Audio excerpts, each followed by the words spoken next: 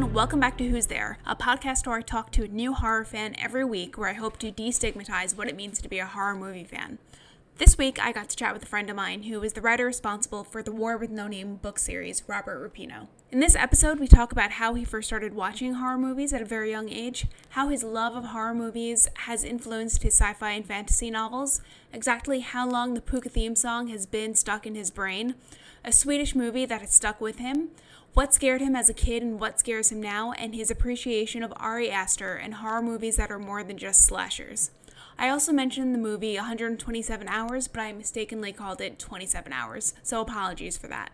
I think that's it, so let's get into this week's episode. Hey everyone, welcome to this week's episode of Who's There. I'm really excited you're here because I have my friend and sci-fi novelist, Rob Repino. Hi Rob, thanks for being here. Thanks for having me. To start, why don't you give us a little background on yourself? So I am from Drexel Hill, Pennsylvania. I live in New York now. My day job is as a editor for a scholarly publisher, but on the side, I write and I teach a little bit of writing as well.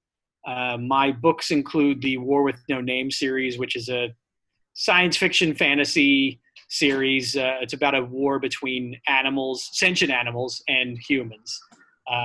So if you imagine your pets rising up and killing people, that's what this book is about. But there's a love story in it too. It's a cat looking for his dog girlfriend in the midst of all this chaos. So might be for you. And then I also am the author of a middle grade series. The first book came out earlier this year. It's called Spark and the League of Ursus. And it's about, we're saying that it's Toy Story meets Stranger Things. So it's teddy bears that protect children from monsters.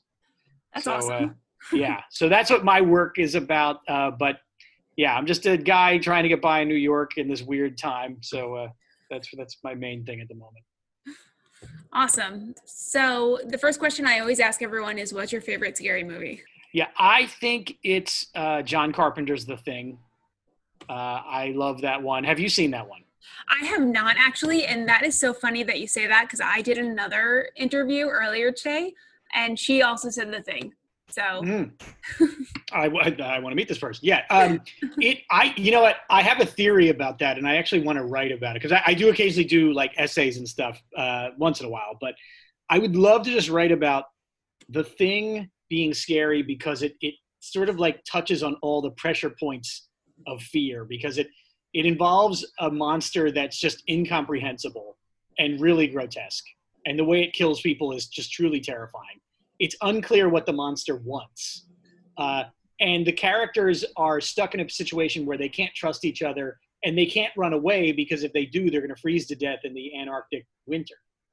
So it's just like it's like claustrophobia, paranoia, fear of the unknown, all coming to get you at once. And it's just, it is so upsetting. And I love watching it with people who have never seen it before because the look on their face in certain scenes is like, really astonishing. And it uses a lot of practical effects too.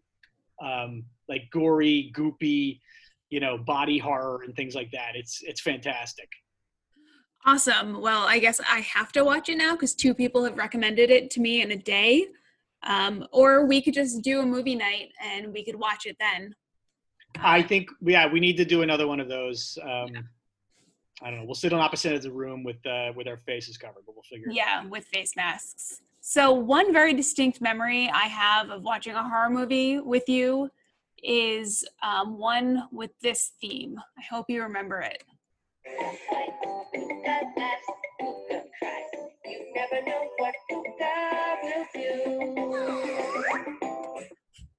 Do you remember that day? I do remember it. It was a great day. I believe that was our Christmas horror movie marathon.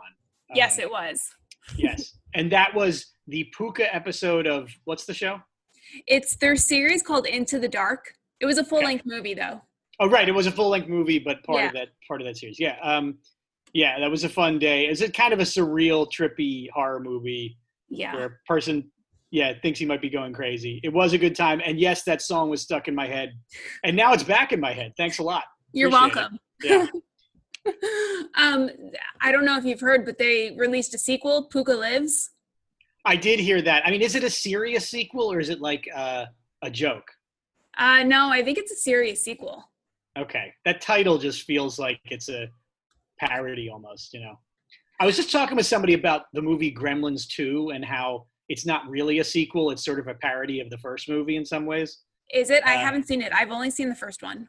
I mean, the first one I love, speaking of Christmas horror movies. But yeah, the second one, they just went in an odd, like, meta direction with it, where they really are commenting on the first one, which is unusual for a sequel, especially for a sequel to a horror movie. But I don't know, I was just curious if the Puka did that too. But I haven't watched it yet. We'll have to do like a double feature of The Thing and Puka Lives. I'm up for that. So last week we talked about what we were going to talk about today, and we thought it'd be a good idea to talk about the timeline of your horror fandom. So on that note, when you were a kid, what was the first horror movie or horror TV show that you remember seeing that scared the shit out of you? Well, I grew up on a block outside of Philadelphia where a lot of the kids were older. So I got to watch a bunch of movies that I wasn't supposed to watch because I was tagging along with them. So a lot of the movies that ended up freaking me out a little bit were the crappy 80s slasher movies that I wasn't supposed to be watching. I mean, we were watching them both to be scared and because, like, they had naked girls in it. It's like forbidden to be watching that. That's the stuff that I was kind of sneaking in and, like, sometimes was freaking out, but also pretending I wasn't scared. Because again, it was like older kids. He didn't want to be like the baby. He was crying. So, I remember those. I was really, and this didn't really scare the crap out of me, but I used to really be into the classic Universal monster movies from like the 30s and 40s. Mm-hmm. And I remember it was Thanksgiving of 1986. I was 8 years old. Please don't do any math here. And but I was in second grade. It was Thanksgiving, and the local TV station in Philadelphia, Channel 17, did what they called a monster mash on Thanksgiving Day, where they played all of the classic, the Wolfman, Dracula, Frankenstein, all those.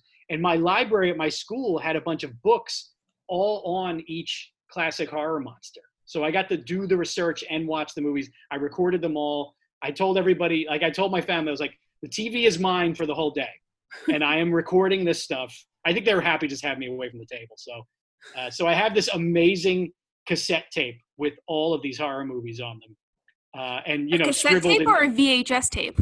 A VHS cassette. Okay. I mean, that's, sorry, you're right. I should clarify. It is a VHS tape. I suppose you can call those cassettes as well. But anyway, but yeah, it has all of those Universal movies. I think the last one on it is the third Creature from the Black Lagoon movie, which I believe is called The Creature Walks Among Us. That movie's famous. I might be getting this wrong. I believe that movie is famous because it's the first movie with Clint Eastwood in it. There's some movie trivia for you. But yeah, those are my early experiences with horror movies. If you want me to go further than that, I can say that growing up, I kind of drifted away from them. I remember getting very sick of the slasher genre, which was easy to do in the late 80s, early 90s, mid 90s. I remember specifically going to see Halloween H2O in 1998. And there's a scene in it where Michael Myers kills a woman as she's begging for her life. Like, she's like, no, please, please don't. And he's just stabbing her over and over again. And I just remember thinking, like, I don't want to watch these movies anymore. I'm just sick of these. They're like, it's not even like an issue of them being scary anymore. I just don't need this anymore. And within a few years, that's when, like, I think horror movies started to get a little more creative again. That was like the tail end of the slasher era. And of course, I think by the time Halloween H2O had come out, we were already dealing with we were already seeing the Scream movies that were, lambasting all that genre. Yeah. So I think in the early 21st century is where you start to see the horror movies getting a little more creative. Yeah. Moving away from that. What was the first, like, smarter horror movie that you remember seeing? Well, let me just say, I stretch the definition of this a little bit. But I mean, and granted, I guess this is late 20th century, not early 21st. But I mean, I remember thinking The Sixth Sense was like, I was like, wow, this is a movie where I care about the characters. And it's a genuinely fun horror movie. But really the big moments in the movie aren't necessarily the ghosts. It's like the resolution between the mother and the son and all that, like making you actually care about the characters, as opposed to so much of the garbage watching before that. So much of the garbage that came out before that was just like, okay, a bunch of obnoxious kids who kind of deserve to get killed are getting killed. Who cares? Yeah. So I remember that being a big deal, and really, revisiting the movie Poltergeist over and over again throughout my life. I mean, that's a movie where that movie spends a lot of time getting to know the family, and you really relate to them. So when the shit hits the fan, you're like, no, ghosts, leave them alone, please. Like, it's really upsetting to watch like these people getting terrorized. So yeah, but I would say the first of those like late 20th, early 21st century movies where I was like, oh, you know what, maybe horror movies are becoming like real films. They feel like it. I think that one was among the first. Sixth Sense. Although I realize that M. Night Shyamalan's career has taken a bit of a hit lately, but I think we have to grudgingly accept that was a decent film. Oh yeah, no, definitely was. And I think a lot of his stuff is accepted as horror movies. So I don't think you're stretching it too much. Yeah. So when you were a kid, what would you say were the things that scared you the most? I think, basic things like the dark and being in places where I was unknown, where I wasn't sure where I was, like being disoriented like that could be really scary. And I think, monsters really weren't that scary. It was just more like situations, like being in a high place, being like on the ledge of a building, or being, there's actually a great Stephen King short story that was adapted into one of the vignettes in the movie Cat's Eye. You ever heard of Cat's Eye? No. Mm-mm. Cat's Eye came out in the mid '80s. It's a movie that's like 3 or 4 Stephen King short stories adapted into little movies. One of the stories is called The Ledge, and it has Robert Hayes from Airplane, so a comedic actor. But the premise of it is that he has to he runs afoul of the mob, and the mob makes him walk. Basically, issues this challenge to him where he has to walk on a ledge around a skyscraper and make it all the way around the whole building. And that's the whole little like 20-minute vignette. It is terrifying.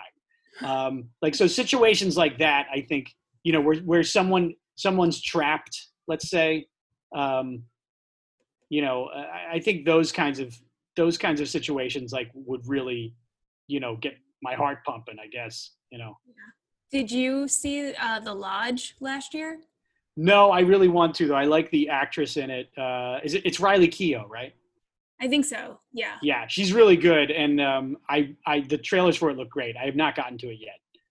It's good. I think it's on Hulu. Do you have Hulu? I do. Yeah. This pandemic has broken me down where I think I'm now subscribing to every freaking streaming service. Yeah, well, I mean, it's good that we have all these streaming services, because otherwise we'd be going nuts. That's true. Especially in the early days. Right. Okay, so that's it. That's what scared you as a kid. Is it still the same as an adult, or are there different things that scare you now? Are you still afraid of the dark? I've gotten over the dark, and I think that, I feel like I've seen enough horror movies now where you kind of see some things coming. There are some more like existential horror movies out there that, have really stuck with me. This isn't necessarily a horror movie, but I think it can be considered one. It's a Swedish movie that came out about, let's say, a year and a half ago called Aniara, Aniara. Have you heard of this one? I have not, no. So the premise is there's a ship that's maybe like the size of a cruise ship, a spaceship. Mm-hmm. It's a spaceship that's like the size of a cruise ship. It's on its way to Mars, and it gets knocked off course. The people on board have to slowly come to accept that this is their life now. They can't turn back. They're just plummeting into the void for all eternity. Okay. And so they have to decide what to do with their lives from here on. And they have to decide, like, can they actually get along? Because some people interpret it as a sign from God. Some people try to take advantage of the situation. A lot of the human, tendencies toward evil and self-destruction play out. But there are some scenes where the characters are just looking into the void, looking into space, and realizing they're never going to come. Not only are they going to die here, but like they are forced to try to make some meaning out of this. And how can you? It really upset me. Like for days, I was thinking about. I remember I was at like a yoga class, and I wasn't even like concentrating because I was just thinking of like these people on this ship. I highly recommend that one. I think it's one of those movies that like, I could talk to people about, and they're like, "Huh, yeah," but once you see it and that sticks with you, and the closing shot of the film is just really harrowing. It's something else. Yeah. Awesome. What was the name of it again? It's called Aniara, Aniara, and I believe it's a Swedish movie. Okay.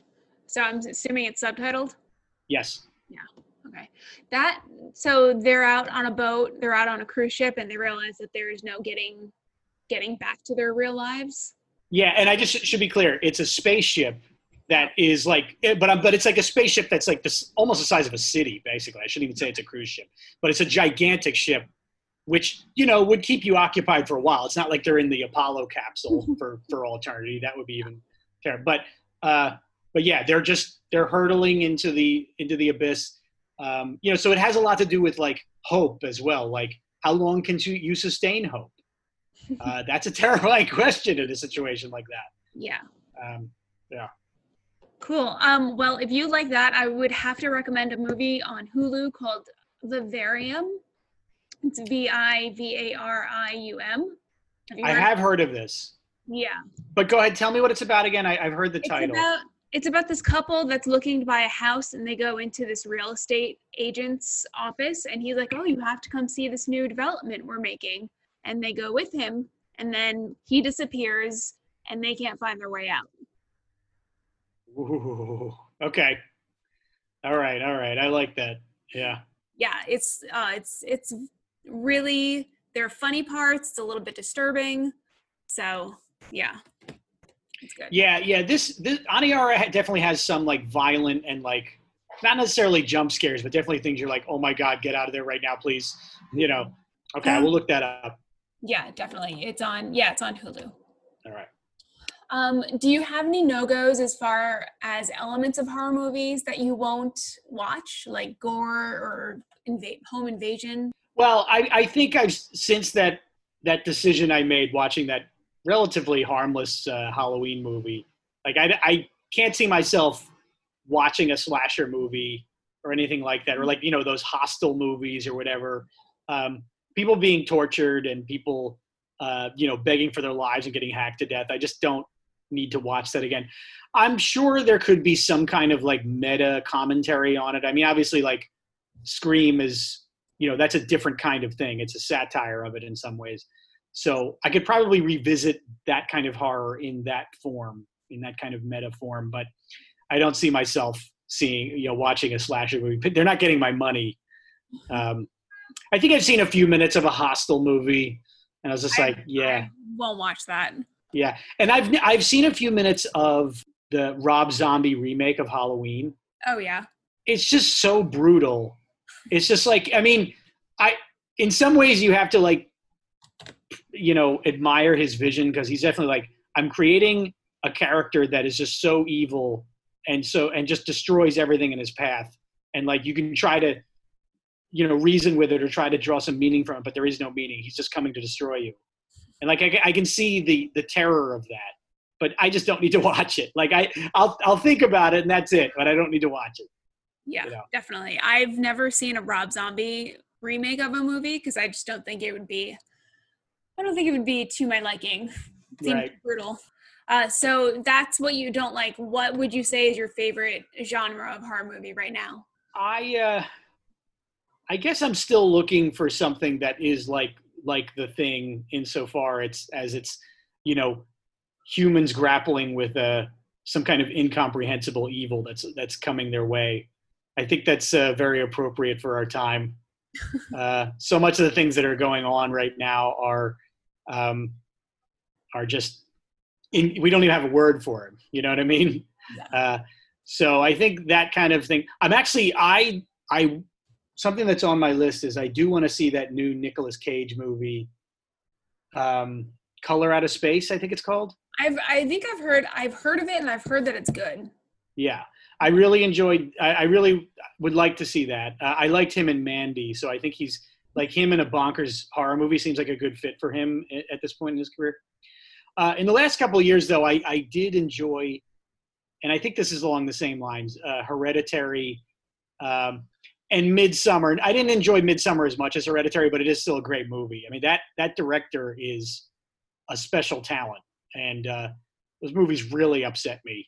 Yeah, I hope he has a good therapist. Yeah, I hope everything's okay with him. I hope he has a good sense of humor about this, but man, the visuals and the ideas, and they're really something else. And it's weird because I don't believe in ghosts or anything. I know a lot of people who believe in ghosts. I don't think any of that's true. So it's really hard to scare me with a ghost story.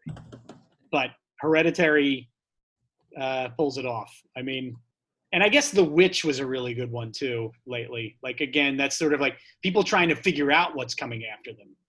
I think like that if you can depict that well, like a decent person who's like, why is this happening? What can I do? Is there anything I can do? Depicting that well is very difficult, and I think The Witch pulls it off really well.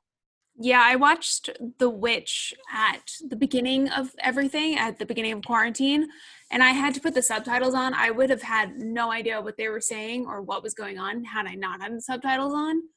But it was interesting. I think I need to watch it again to get the full effect, but it was very interesting. Yeah. Ari Aster, who directed Midsommar and Hereditary and those movies, he actually did an AMA on Reddit, I think, when Midsommar was coming out. And one of the first questions was from someone just asking, "Are you okay?" It's a legit. I ask because I care. So yeah, no, I do hope he's okay.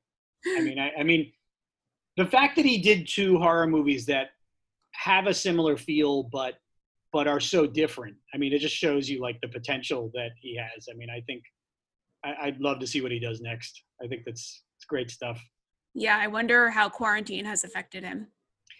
Yeah, man, what is going to come out of this? I don't know.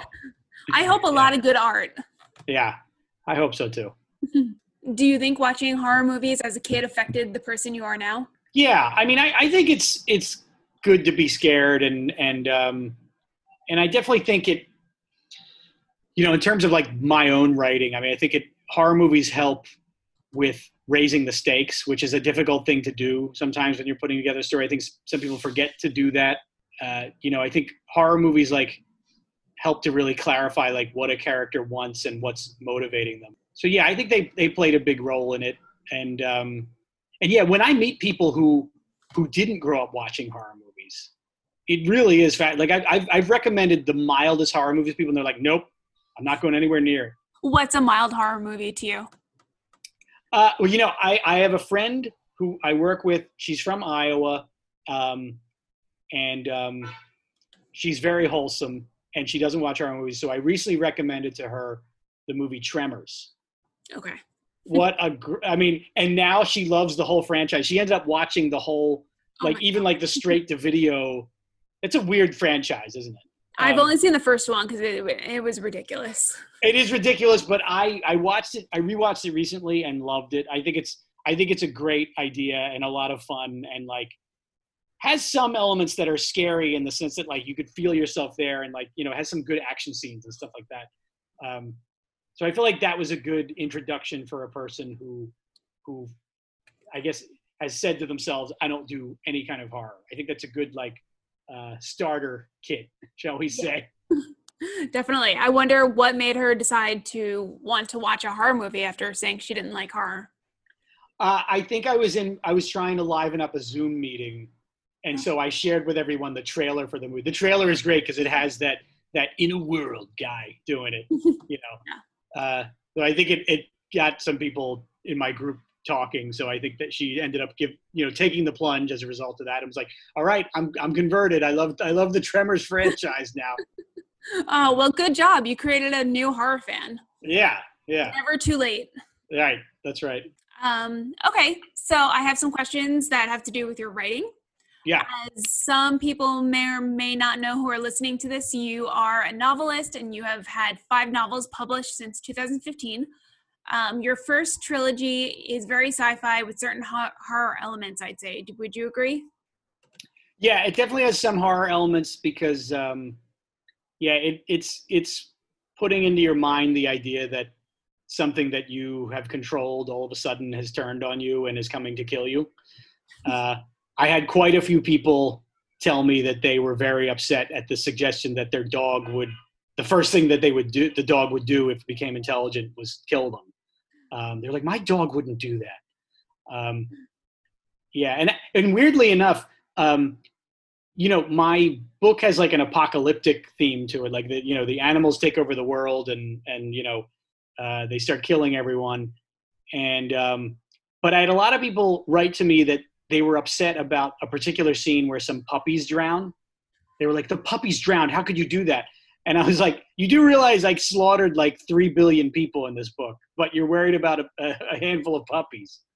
But apparently people really were upset by that. So Yeah, yes. So yes, it does have some horror elements. Yes. Sorry. definitely. That sounds like a typical horror fan, to be honest, because there's the website doesthedogdie.com, where if you're watching a movie and there's a pet in it, you can go to doesthedogdie.com and find out if that dog dies, or pet, Okay. animal, anything. So maybe your book should be on it after they're turned into movies. Yes. Hopefully. That would be so cool. I remember reading your first novel, Mort, in the trilogy, and it was so great. And it's not a genre that I generally gravitate towards, but it was so interesting. It's very dark. There, like as you've been talking about the plot, it's very dark. And where did the inspiration come from to write this trilogy? Did it start out as a trilogy? It did not start out as a trilogy. And really, the first image I had in my head was I had a dream one night about a flying saucer that was over my neighborhood where I grew up, and somehow it was using some power to make the animals walk upright and start hunting humans. And I really liked the idea, especially because the cat that I grew up with kind of had delusions of grandeur. I think he thought he was a dog, and he acted like a guard dog. But I thought about it for a few months, and I just the idea of aliens coming here just to mess with our animals seems strange. So I needed to come up with a better villain. And the villain I ended up coming up with was this queen of the ants. I thought that made sense. Like her being motivated to wipe out humans made some sense. Humans have often tried to exterminate different species of insects. So it made sense that the ant queen is somehow controlling all the animals. So once I had that villain in place, and then once I had the hero in place, which was, I based the main character off of my cat, then I thought I had something going. And my cat had a dog girlfriend. I mean, we have pictures of the cat and the dog like cuddling with each other. They liked each other. So I thought the idea of like this cat who specializes in killing humans during the war, but also has a soft spot for this dog that he wants to find one day, who's presumed killed in the war. I thought that was a good through line for this. I had ideas for kind of offshoots of the book, but I ended up, it wasn't until later in the process that I ended up actually formulating a sequel. But there's, because it takes place all around the world, there were just many stories to tell, what happened with the animals in the ocean, what happened with different wild animals like the wolves. I mean, those are the questions that the other books try to answer. Yeah. I will admit that I have not read those yet. I need to read those, but I really did enjoy the first one. So, Thank you. Yeah, everyone here should go buy the books. So have you ever been a fan of any horror authors like Stephen King, Mary Shelley, etc.? Yeah, I read a lot of Stephen King, and really like the Dark Tower books, which aren't really horror but have a lot of horror elements. I remember when I was like 16, there was a really bad blizzard in Pennsylvania, and I was basically stuck inside for like almost a week. That's how bad this one blizzard was. And during that time, I read one of the Dark Tower books and really was so immersed in it that I wasn't even living like a normal human life for a few days. I was just sort of like, in a daze reading it. I was just so intense about it. And that got me reading a bunch of these Stephen King books. I haven't read a Stephen King book lately though. It's been probably like at least 15 years since I've read one. And I think the last ones I read were the last Dark Tower books. So, but the other ones I read, I remember reading.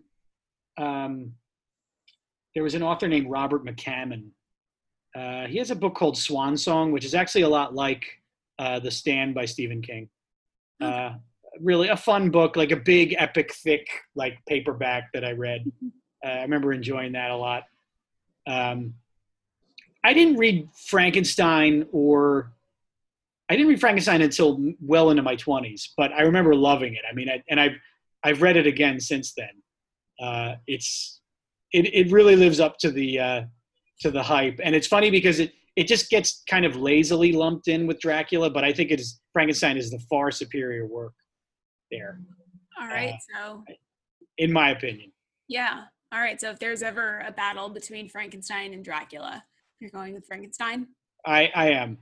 They're both. I mean, Dracula has some cool moments, but I just think the difference is that there's real nuance with the monster in Frankenstein, whereas Dracula is just evil, and that's evil full stop. And even though it's a maligned movie for some good reasons, that Bram Stoker's Dracula, the Francis Ford Coppola movie, at least tries to have some nuance there and tries to explain why Dracula became what he is and like what he still wants. So I felt like that was a noble effort to try to like add some complexity to what is a pretty simple story of just an evil guy that needs to be stopped. Yeah. I'll have to go check out that version of Dracula. Yeah. Well, it has Keanu Reeves in it. You probably heard that. No, I have not heard that. Yeah. The Francis Ford Coppola one tried to cash in on young Keanu Reeves, and a lot of people weren't down with it because I think he's trying to do a British accent. Wasn't the best casting decision. But I love Keanu, but maybe that's not his best movie. All right. I did just recently watch for the first time Interview with a Vampire. Yes, I've seen it.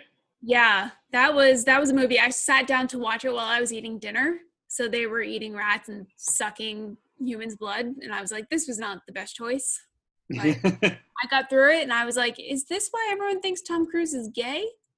You know what the scariest part of that movie is for me is when they take Brad Pitt and they lock him in a coffin and bury him.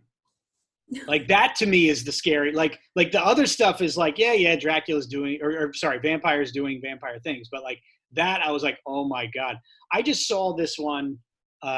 It's on Netflix, The Old Guard. Oh, I haven't heard of it. No. It involves like a race of like immortal people, but the thing that they live in abject terror of is getting caught and then being placed in a situation like that where they're locked in a coffin or something and they can't get out, because that would be a fate far worse than death. Yeah. So I remember being very upset by that. And like when they let him out in the Interview with the Vampire, I was like so relieved. I was like, oh god, it's terrible. Okay. Yeah. Have you ever seen that movie? What is it called? 29 Hours of the hiker who gets caught with his arm and cuts his arm off? It's funny. That is one of the things that I just will not. I don't think I'll ever see that movie. I've had it summarized for me, and that's enough. Why? I mean, he chops his own arm off. I don't need to. I don't think I can. I don't know. You're telling me I should watch it? No, I'm not telling you should watch it. It was fine. Okay. Yeah. Also, the movie that comes to mind with this part of our discussion is with Ryan Reynolds in 2010.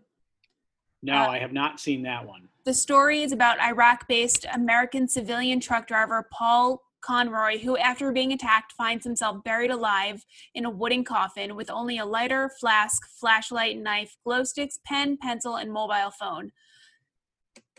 Well, you have a chance with that stuff, at least. Yeah. Yeah, there was a Wes Craven movie from the 80s called The Serpent and the Rainbow. I think it's Wes Craven. And in that movie, these like voodoo priests, they poison you and you go into a catatonic state for like a week. And by the time you wake up, you're buried. Oh, Jesus. So it's a really scary, it's a scary movie. Yeah, that doesn't That doesn't sound fun. And yes, it was Wes Craven. I just looked at it. Yes. And yeah, that's one of those movies that I think I wasn't supposed to watch, but snuck in there with the older kids. So Let's see. You have two other novels, Spark and the League of Ursus and Leap Yahoo. Do either of these have sci-fi or horror elements in them? yeah, so Spark has a monster attacking a children's room. And I mean, even though the main character fighting them is a teddy bear, so I feel like it's still grounded in like a silly kind of realm, but I was still asked to like tone down some of the monster elements just because it was a little too much. But the monster that attacks them is sort of like a half man, half like scorpion kind of character. It's a very creepy thing. So I was really proud of that creation. Leap Yahoo is a novella, and it's not. I think that's more like straight like science fiction. I mean, that it takes place in like a dystopian America, which I suppose is not as science fiction as it used to be. But it's about a guy working for this corporation that has kind of like taken over the day-to-day functions of the United States, and he gets set on a very bizarre mission in a bombed-out city. He's trying to find the like prized racehorse of like some corporate overlord. So he's chasing this horse through an abandoned city, and soon finds out he's not alone. So yeah, there's some, I guess there's some horror elements there because he's trying to figure out who might be watching him while he's doing this. Yeah. But I can't really. I'd be stretching the definition of horror a little too far by saying this is a horror story. All right, that's fair. I know you just handed in a draft of your next novel. Can you tell us anything about it? Is it horror related, sci-fi related?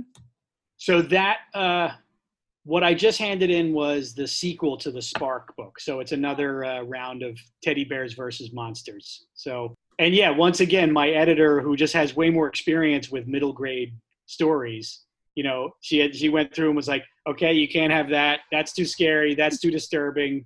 No, you can't have that. So there's a lot of that. And we end up communicating through the margin notes. So I know at least one time I just wrote, "You're no fun." Does she ever just email you what is wrong with you?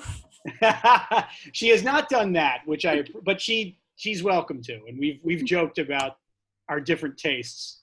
Yeah. But yeah, there have been a few times where I've been like, look, are you telling me that this particular image I want to put in there, you just don't do that in a book for 9 to 12-year-olds? And she's like, yes, that's what I'm telling you. I'm like, all right, I'll trust your judgment. You're the professional. So did you ever read the Goosebumps books when you were growing up, or are those after your time? I feel like they were after my time. I think by the time I heard of them, I was like, quote unquote, too cool for those. So. Okay. Yeah, it's valid. But I'm a little jealous because I feel like people who are just like 5 or 6 years younger than I am, that really, they love talking about that. And I actually watched an episode, I believe, of the old Goosebumps show, I think with, oh God, what's the actor's name? The actor from Drive, good looking guy. Oh God. Ryan Gosling? Yes. I believe Ryan Gosling is in an episode of Goosebumps, like a very silly episode. Well, they're all a little silly, I guess. Yeah. I could be wrong about that, but I thought it was him. So do you think you'll ever write a novel that's strictly horror? I don't have one on the horizon, but I'm definitely open to it. I think the next few books I'm working on, like I already kind of have them like thought out in some ways, and they're not going to be in that genre. Mm-hmm. But I am open to it. And I think it would probably be, I mean, if I wrote something in horror, it would probably be mostly grounded in the real world. Like I don't see myself writing a ghost story. Like I said, I don't find them terribly scary, and so therefore I don't know how I could make them scary. So I think most of the horror elements I would probably end up writing would be like humans doing bad things to other humans, as opposed to monsters or ghosts or demons or whatever. Wait, so there's killer teddy bears in Spark and the League of Ursus, right? Well, the teddy bears are mostly good, but there are some bad teddy bears. So okay. So were you at all influenced or inspired by Puka? Not for this, but I guess I'm still grappling with the effect Puka has had on me. Aren't we all? Aren't we all? Yeah. I mean, it's one of those, it's kind of a tired trope, I have to say, but I think Puka does it well, where it's just perpetually asking the questions like, is the protagonist going crazy? Yeah. I think very often that's a very lazy thing these days, but when it's done well, it's I have to acknowledge it. Yeah. I think I would have trouble pulling it off because I feel like I like want to be really clear and upfront with my reader. So Yeah. I just never developed that skill of like having the unreliable narrator. Oh. But the people who are good at it, it's a really interesting skill to have. You can really do some cool things with it. An article was published a few weeks or a couple months ago that said that horror fans were having an easier time in lockdown. Would you tend to agree? And how has your experience been in New York City? I would agree. I mean, maybe there's some kind of stoicism that goes with it because you're imagining the worst case scenario, and then when the worst case scenario doesn't materialize, you say, "Oh, look how lucky I am."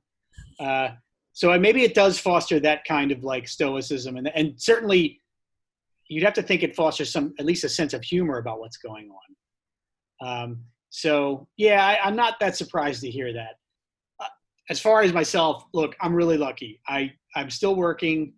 I've been very busy with the book edits and things. So I have an activity that doesn't require me to go outside or, that I can just do at home and constantly be doing. I've been healthy. I've been checking on people. My roommate has not driven me crazy. I don't think I've driven him crazy.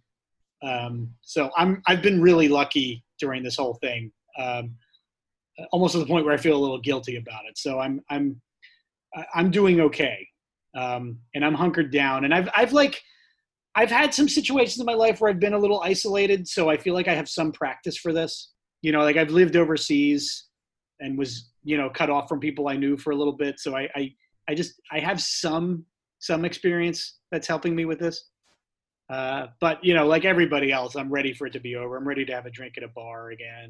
Do you remember what the last horror movie was that you saw in theaters before lockdown began? I believe it was either The Guest, which is actually a movie that came out in like 2014. Yeah. But it was showing at, I believe, Alamo Drafthouse.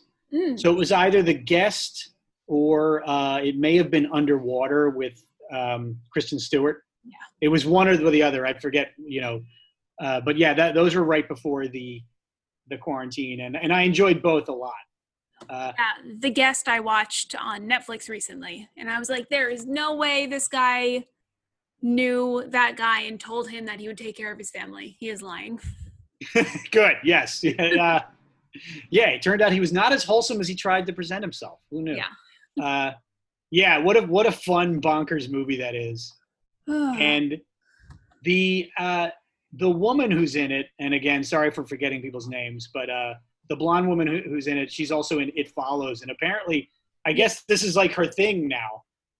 She's just really believable in these kinds of horror movies. Yeah, she's great. But yeah, Underwater was really good too, even though there's so many elements of it that are taken from like Alien.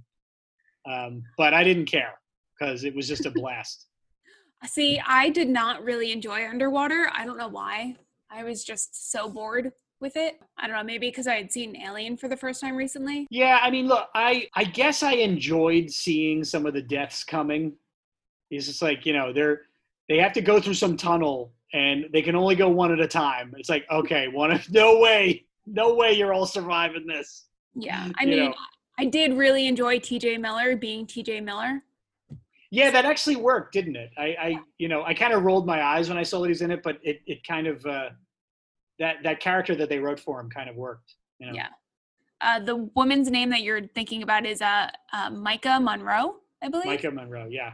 Yeah. No, she's great. I haven't seen It Follows since I saw it.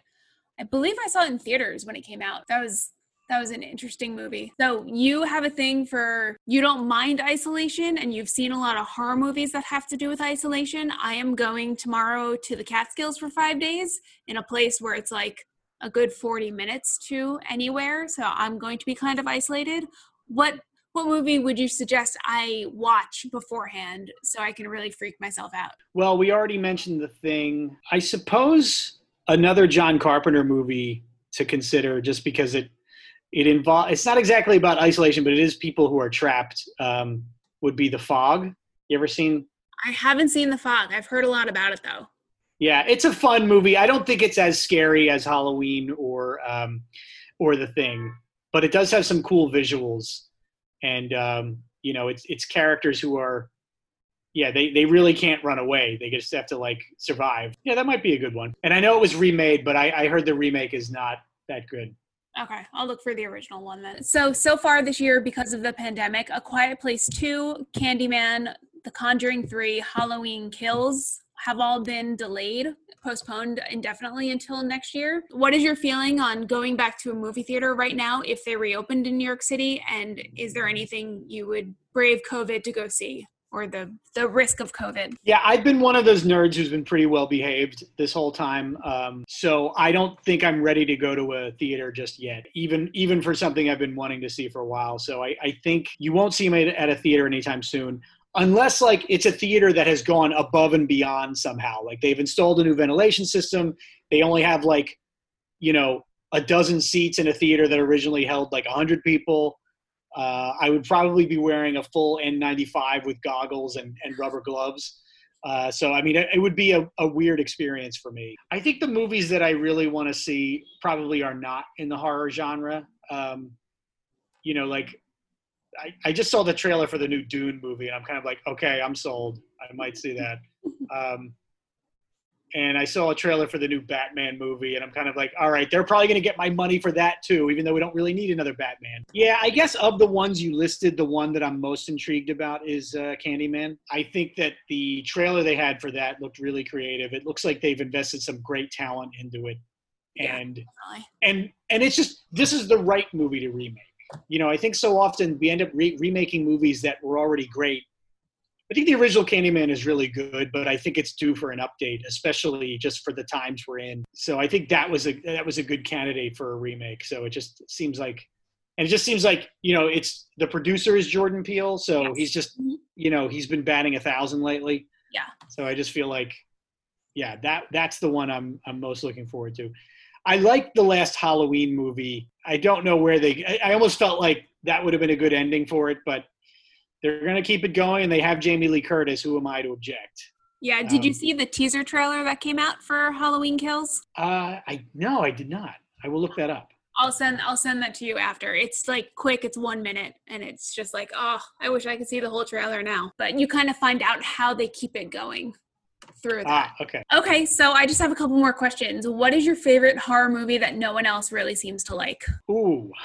I'm not really sure if I have one. I mean, there are definitely movies that are underappreciated, like The Fog. I don't know if my knowledge of horror movies is that advanced where I would have seen something that I appreciate and nobody else, people have missed out on. So, yeah, I would just say for those people out there, catch up on The Fog. Maybe a movie like From Beyond is worth revisiting as well, if you haven't seen it. It's creepy, though, and very disturbing. Yeah, all right, I'll leave it at that. So my last question is, if you could remake one horror movie, which would it be and why? I think a good candidate might be Arachnophobia. I saw that in a drive-in in 1990. I guess it would be 30 years ago last month I saw it. Wow. And I just feel like that's the movie that would benefit from just some modern special effects and modern sensibilities, number one. And number two, it might benefit from maybe it could be a commentary on like environmental issues. Seems to me that, trifling with nature and then like nature coming to bite you in the ass. I mean, I think that could be part of an updated version. Now, the original, I think, is just a simple case of they bring some spiders back from South America and they start killing people. Yeah. But I think that a modern version, it would be remiss to not talk about environmental impact and how that affects, insects and other fauna. I think that might be a good example. That's such a good answer. Yeah, no, that's such a good idea too. I've been asking that to everyone, and I think that, and one of my friends said he would remake Rear Window for COVID times because everyone's been stuck in their apartment and looking out their windows all the time. Yeah. So that was really interesting too. Yeah, that's a good idea. I like that one. Okay, so that's it. Thank you so much for being here. Tell everyone where they can find you and where they can buy your books. Okay, I'm pretty easy to find on the internet. I'm I think it's robertrepino.com. Yeah, my books, they're the War with No Name and the Spark books are, you can find them very easily. They are on Amazon, but you could go to the publisher's site as well. Soho Press for War with No Name and Quirk for the Spark books. And I should mention, I did finally publish a short story that is a straight horror movie or horror story. It's a commentary on the troubled times we live in, and it has the very unsubtle title of Post-Truth. Okay, it's kind of like a Children of the Corn kind of story. Oh, okay. If that's your jam. Yeah, you'll get. Where can we find it? That is in a magazine called Grotesque Quarterly. Okay. Great title for a magazine. And what was cool was they even put some artwork related to the story on their cover. So if you Google that, it should be pretty easy to find. Might be of interest. It's like maybe a 5,000 word story. So It's a substantial short story. It's not. But that's technically my first straight horror story, not just a one with horror elements, shall we say? Yeah, I think you can find links to all that on the website robertrepino.com, and I'm on Twitter at Repino1. Usually griping about some political thing or sharing some pop culture minutia from the 1980s or 90s. Awesome. Well, thank you so much for being here. Hopefully we'll be able to get together soon to watch The Thing and Puka Lives. All right. Thanks so much for having me, and take care. Talk soon. Bye. That's it for this week's episode of Who's There. I hope you enjoyed my conversation with Rob, and thanks again to Rob for coming on. You should definitely check out all of his books, all of which will be linked in the show notes, and his short story is also linked, as well as his website. As always, we'd really appreciate it if you could take a second to rate and review us on Apple Podcasts and subscribe to our feed wherever you listen to our podcasts. You can follow us on Twitter at Who's There Pod. We're on Instagram at Who's There Podcast, or you can feel free to shoot us an email at thewho'stherepod@gmail.com if you have any questions, comments, concerns, horror movie recommendations, or you'd like to be a guest. Until next time, stay scary and wear a mask.